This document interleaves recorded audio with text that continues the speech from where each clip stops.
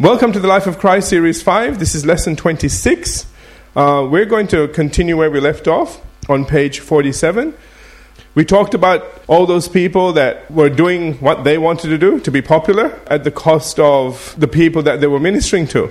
And in total contrast to this, and just so we have a picture of what the right thing to do is, we're going to look at an account found in Acts chapter 5, where the apostles were threatened and beaten for actually doing what God wanted them to do. The incident begins in verse 12. I'm in Acts chapter 5 and verse 12, where it says, "And through the hands of the apostles, many signs and wonders were done among the people. And they were all with one accord in Solomon's porch." So I want you to understand, I want you to see that the reward of doing what is right, even though you are persecuted, is the power of God in your life. Amen? And it says, verse 14, I'm just jumping down to verse 14, "And believers were increasingly added to the Lord, multitudes of both men and women," verse 15, "so that they brought the sick out into the streets and laid them on beds and couches, that at least the shadow of Peter passing by might fall on some of them." Now understand, it isn't Peter's shadow that healed anybody, okay? But the healing power of God was so strong and powerful that wherever his shadow was, that power extended out to that area and that vicinity. Verse 16, and it says, "Also a multitude gathered from the surrounding cities to Jerusalem, bringing sick people and those who were tormented by unclean spirits, and they were all healed." So obviously they came and received from God. Amen? They got what they were looking for. Verse 17, "Then the high priest rose up and said, 'Isn't it amazing? And thank God that..." Okay, it's not in my Bible. No, well, this is what they should have said. They should have been rejoicing that the God of Abraham was healing his people. Amen? That people were being healed and ministered to by the thing that they always said was the true God. That everybody else that was worshiping other things, check it out. People are being healed. Sadly, is not what they said. So let's have a look at what they said. "Then the high priest rose up, and all those who were with him, which is a sect of the Sadducees, and they were filled with indignation." Can you believe this? Wow. Verse 18, "And laid their hands on the apostles and put them in the common prison," for healing people. Not for robbing somebody. Not for speaking blasphemies, even though they think it is. Listen, they're healing people. And they get thrown in prison. I'll be saying, what's the charge? I'm healing someone. Which one of these? Which is what Jesus said. "For which one of these good deeds are you arresting me? For which one are you condemning me?" Amen? Anyway. And verse 19, "But at night an angel of the Lord opened the prison doors and brought them out and said, 'Go and stand in the temple and speak to the people all the words of this life.'" Oh man. So the angel comes, gets them out, and says, "Go back to what you were doing." My question would be, are you going to be there with me? This is just me, okay? It's not them. This is me out. He said, "Can you please? I think I need an armed escort here. This is not working out well for me today." Yeah, I'm doing the right thing. I'm just saying, who knows? Ask and you will receive. We just don't ask. We just go out there and go, "Well, here we go again. Let's go get persecuted again." Hey, man, listen, angel breaks you out. You know what I'm trying to say? The guy got you out. Maybe the guy can hang around a little bit. Check. See what's up. They used to send him and they used to look after God's people. One guy, one angel took care of 185,000 soldiers, trained soldiers, one night. It's just like, okay. I don't think he even broke a sweat, Anyway. All right. And so, verse 21, "And when they heard that, they entered the temple early in the morning and taught. But the high priest and those with him came and called the council together with all the elders of the children of Israel and sent to prison to have them brought. But when the officers came and did not find them in prison, they returned and reported, saying, 'Indeed,'" I'm in verse 23, "'Indeed, we found the prison shut securely and the guards standing outside before the doors. But when we opened them, we found no one inside.'" This was a miraculous, supernatural deliverance. So I don't know what all. I would love to sort of do this in film somehow. But, I don't know whether they just walked through the bars. Because it's still shut. And, they were in a different state because nobody saw them leave, but they left. To them it was real, but to everybody outside, they didn't see anything. Interesting, isn't it? I'm just wondering, because angels can appear and disappear at will, and they can let you know whether they're there, or they can just be there and you don't know. But they are there. Do you know what I'm trying to say? In the spirit realm, they're very visible. I'm just wondering if they grab one of you and you just became, they just caused you to be like them and just disappear, but you're still there, but nobody else can see you, and just walk right out. And you're thinking, geez, I wonder why that God isn't doing anything. He's looking right at me and he's not seeing anything. Amen? Just things to think about. Anyway, I'm sorry, my imagination does things like this. All right, back to this. Verse 24, when the high priest, the captain of the temple, and the chief priest heard these things, they wondered what the outcome would be. So one came and told them, saying, look, men whom you put in prison are standing in the temple and teaching the people. Slap in the face. Then the captain went with the officers and brought them without violence, for they feared the people, lest they should be stoned. See, now we got a problem, because they arrested them for healing people. The angels have brought them back out. Suddenly they're out there. They don't even know this has happened. So they're coming back and they're thinking, well, these people are popular. People are listening to them. We go do the wrong thing. They'd stone us. Hallelujah. So it says, and when they had brought them, they set them before the council, and the high priest asked them, saying, did we not strictly command you not to teach in this name? And look, you have filled Jerusalem with your doctrine. And I'm in verse 28. And intend to bring this man's blood on us. Verse 29.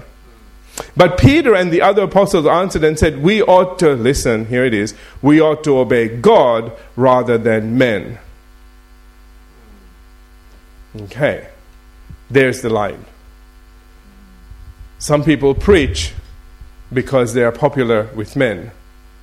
Here, these apostles are preaching what is in line with God. And they make it very clear. They say, listen, we ought to obey God rather than men. Amen? And I've said here, regardless of all the warnings and threatenings, they preach. And addressing these religious leaders now, they say, the God of our fathers raised up Jesus, whom you murdered. Boy, that's pretty tough, by hanging on a tree. I've said here, not the thing to say to your captors. Verse 31, him God has exalted to his right hand. Listen, do you know, in saying that's very cleverly put. He's saying, you did this to him, but God did this. In direct opposition to what you did. This is a very powerful statement. This statement is letting them know that what they did was totally out of God's will. Absolutely and totally out of God's will. And that they, in doing it, listen, they set themselves against God. Do you get this? I need you to see here. These are people of God setting themselves against God. And doing it in the name of God. So again, he says, thank you. In verse 31, him God has exalted to his right hand to be prince and savior, to give repentance to Israel and forgiveness of sins. See, right there, they should have said, we're sorry, we messed up, okay? But no, we're going to keep going. All right, verse 32. And we are his witnesses to these things, and so also is the Holy Spirit, whom God has given to those who obey him. I can't go past that one. Listen, you know what they've just said? You guys don't have the Holy Spirit. You guys say that you're of God, but you don't have God's Spirit in you. So everything you do now is something else, what we call religion. Okay? Now James has a term called pure religion. And I just think he was trying to, rescue that word, okay? And saying that religion is not necessarily bad, but if it's pure, but when it is not, and for the most part, it is not. And this is where the problem lies, These people are religious, they're not godly, and that's a big difference. So here we go. And then they say in verse 33, when they heard this, they were furious and plotted to kill them. It sounds like everything they want to do to Jesus. Every time he opened his mouth, they want to kill him, push him off a cliff, stone him, do something bad.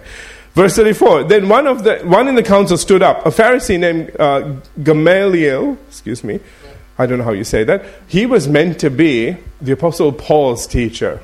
All right, this guy is meant to be quite tremendous. A teacher of the law held in respect by all the people, and commanded them to put the apostles outside for a little while. And he said to them, he's a smart man. He says, men of Israel, take heed to yourselves what you intend to do regarding these men. Verse 36. For some time ago, Thaddeus rose up.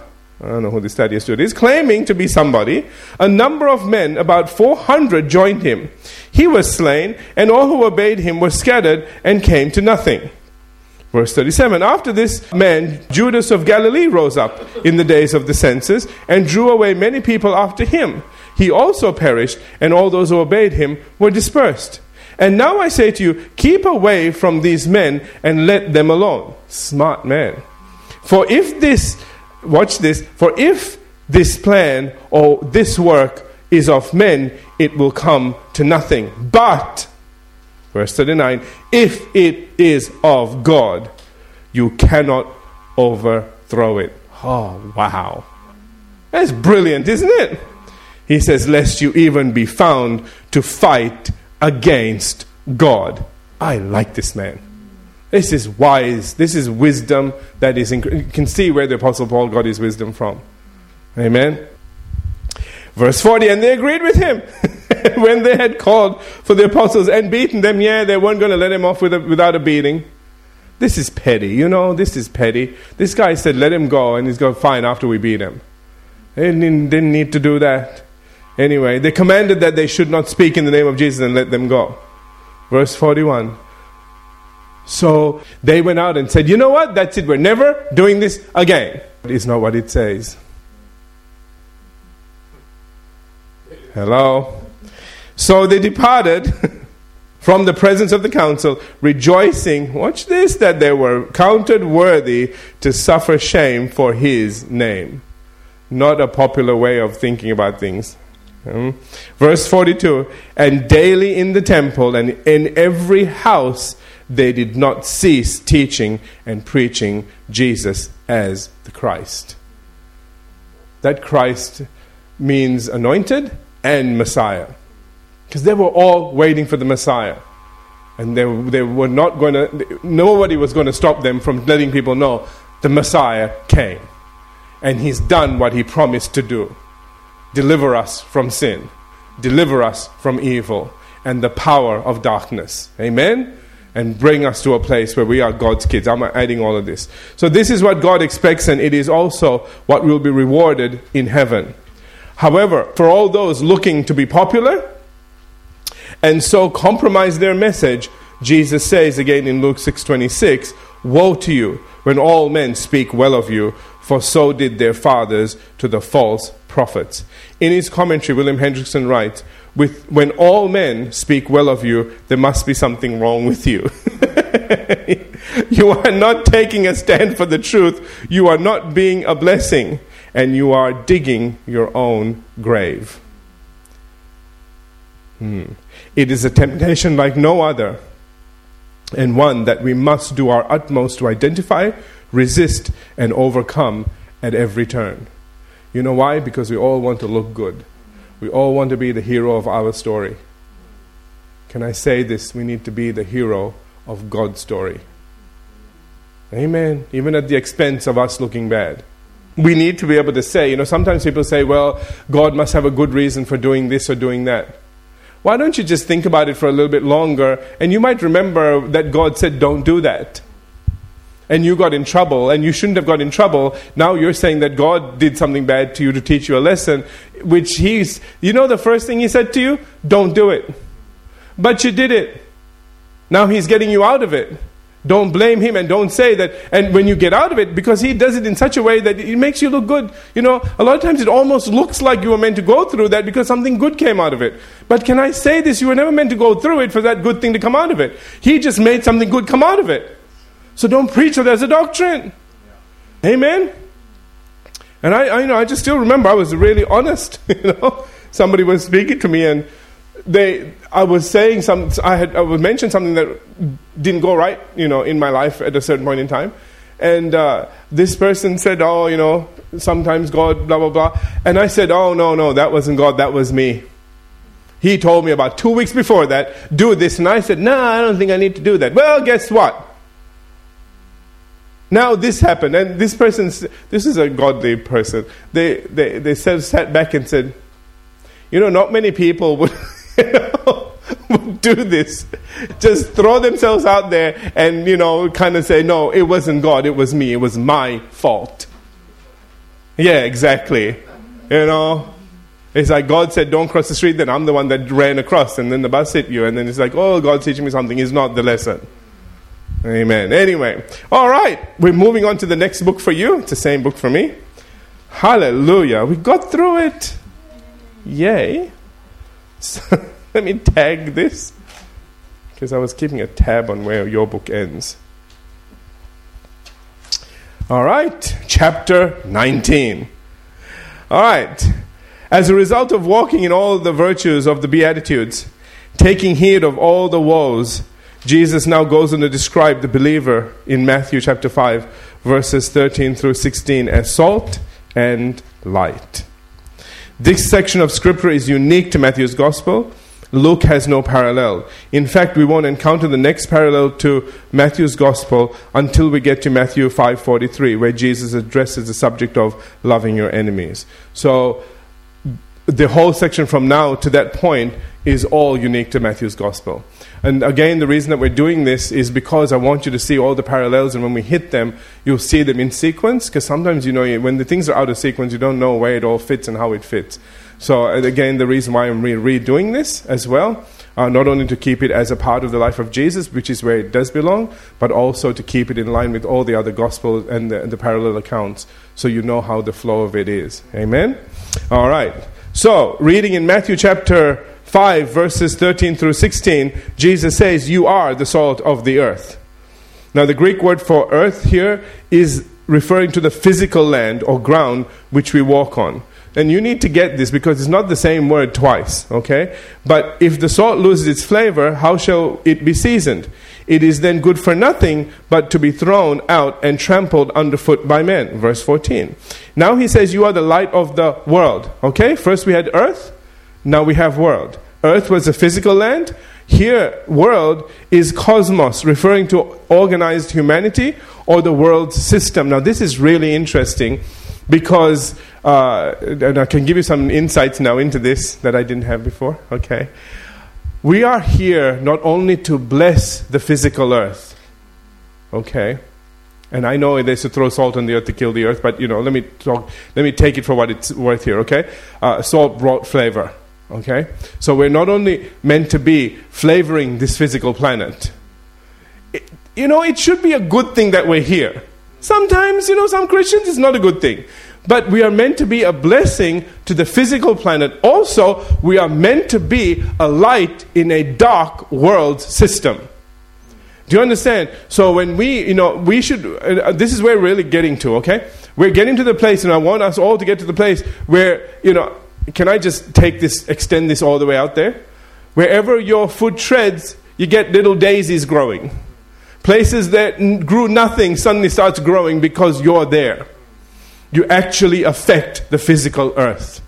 And places where the devil has been running roughshod, have just been oppressing people. And, there's all this hatred and violence. And how some places you just go and you think, this is not a good place. There's a darkness over the place. Listen, what you are meant to do is walk into a place of that and just literally dissipate all that darkness and bring a light to that place where people suddenly have hope and life and love, and something changes because you're there.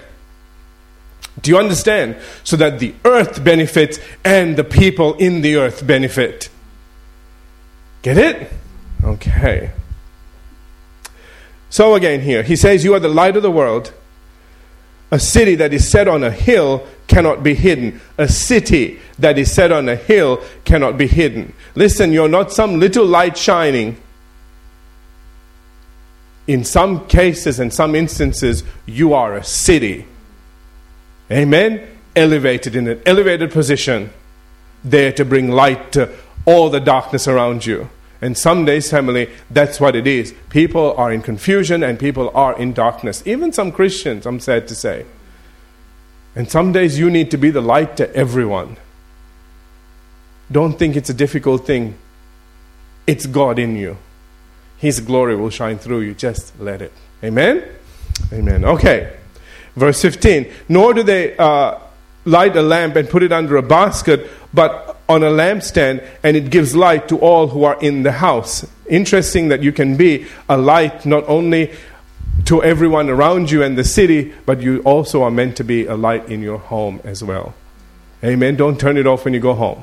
Amen. Okay. Now, the home is going to see you as a little light, but listen, hey, even a little bit of light is better than no light. And can I say this? We should be shining the brightest at home. I'm just saying. Okay? I know they won't let you. Prophet isn't, acknowledged in his own hometown, that sort of a deal. But, you can get to the place where people begin to see you and really see you as a light. And I think that's something that we need to work at. And he says in verse 16, let your light so shine before men that they may see your good works and glorify your Father in heaven. Hallelujah. Okay, let's pull this apart and start talking about this.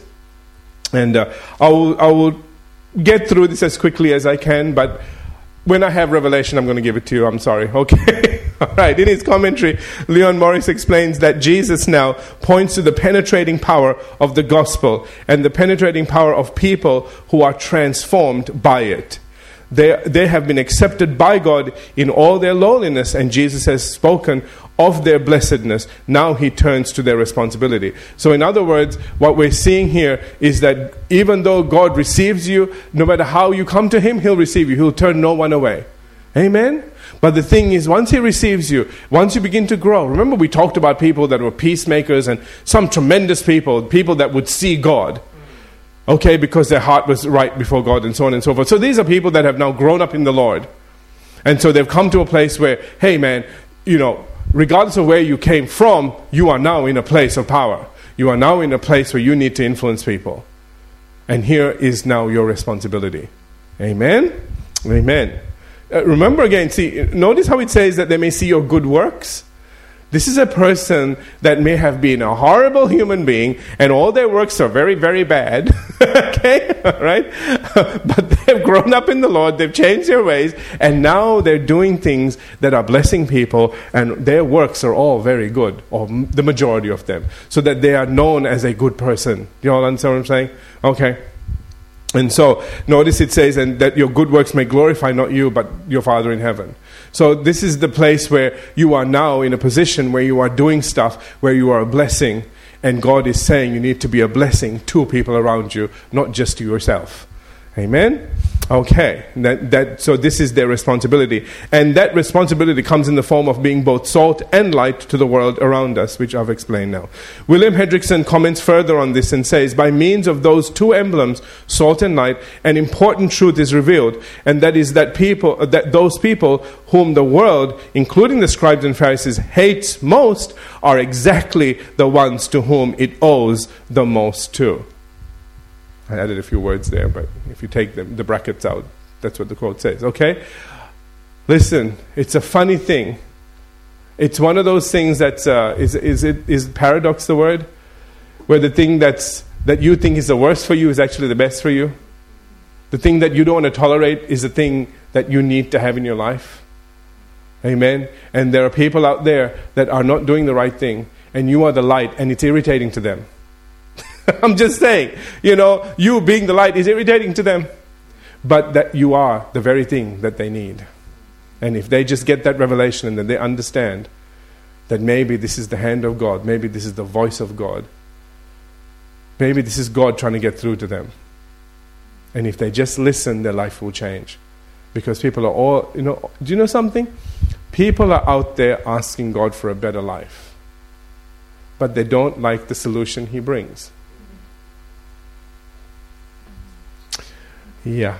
Okay. So that's what we're talking about here. In other words, without the Christians in this world praying and doing what is right in the sight of God, there would be no blessing manifested, and life would become miserable and unbearable and literally degenerate to the worst possible condition imaginable. Do you know why? Not because people are necessarily bad, but because there is a force of darkness that is pushing everybody in that direction. And it isn't a gentleman. It is horrible. It's manipulative. And it will, you think you're smart? You don't know smart. You have no idea. That's the reason why you need God in your life. I keep telling people, this isn't about religion, man. You need an edge. There is a devil out there that has been around for a very long time, had the smarts to turn, a whole heap of angels that were created by God against him. That's who you're dealing with. Are you all here? You think you're smart? Are you kidding? This thing knows. You have no chance. However, when you cross over, when you receive Jesus Christ as Lord, when he comes to live in you, he's been around longer than the devil. Now you've got an edge. Now you've got an advantage. And he'll speak to you. And when he speaks, don't go, yeah, but why should I do that? Don't do that. In the army, one of the things they teach you is if they say duck, you duck. If they say jump up, you say how high. You don't stand there and go, well, why? You shot, you're dead, you're dead. That's it, you died. When they said to duck, somebody was taking aim to shoot you in your head, and you stood there and started to argue, and you died because that guy said, oh, look, a sitting duck. The duck? Okay. Okay? Oh, look, he's standing right there. He's not moving. He's arguing. Let's take our time and take the shot. Hello. Amen anyway. All right. Sorry I got preachy. All right, back to this. The Apostle Paul gives us a glimpse of this in Romans chapter 1. We're going to finish here because I have run out of time almost. When he says in verses 28 through 31, as we read these verses, try to imagine an entire society like this, okay? It says, verse 28, when they refused to acknowledge God, he abandoned them to their evil minds and let them do things that should never be done. Verse 29, their lives will become full of every kind of wickedness, sin. Now, give me a minute with this. Wickedness is when you do something wrong to someone, which means that they'll be doing things wrong to each other. So one person does a wrong thing to somebody else, they get mad and do something back to them, and we've got something going now. And then somebody else joins in this.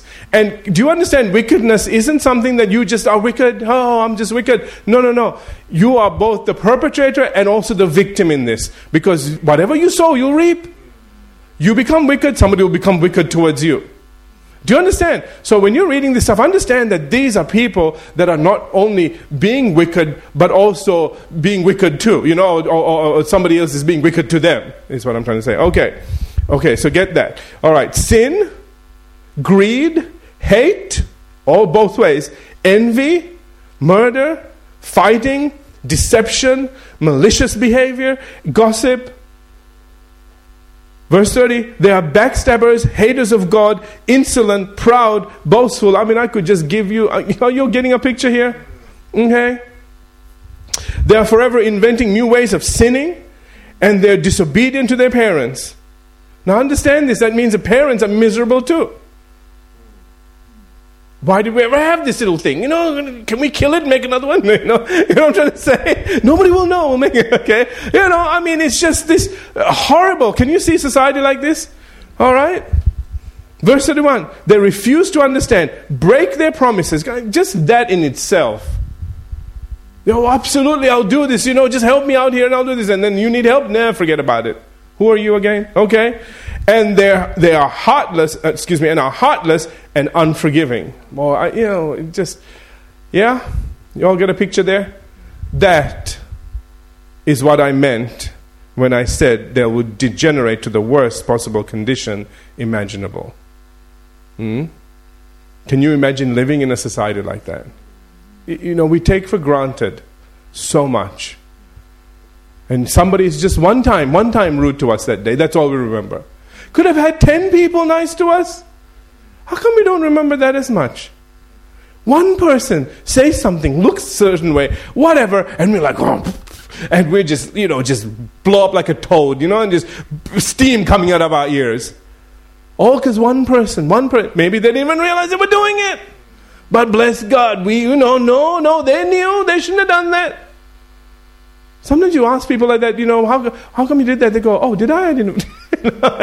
Yes, and you had a horrible day because they just happened to be thinking of something else. And you misinterpreted what they were thinking or what they did. Maybe they did do something wrong, but I'm just saying, how come you let that determine your whole day? Can you imagine a society where that's happening all the time? Amen? See, you don't realize how much we do while we're here. And when we get raptured, what a horrible place this is going to turn out to be.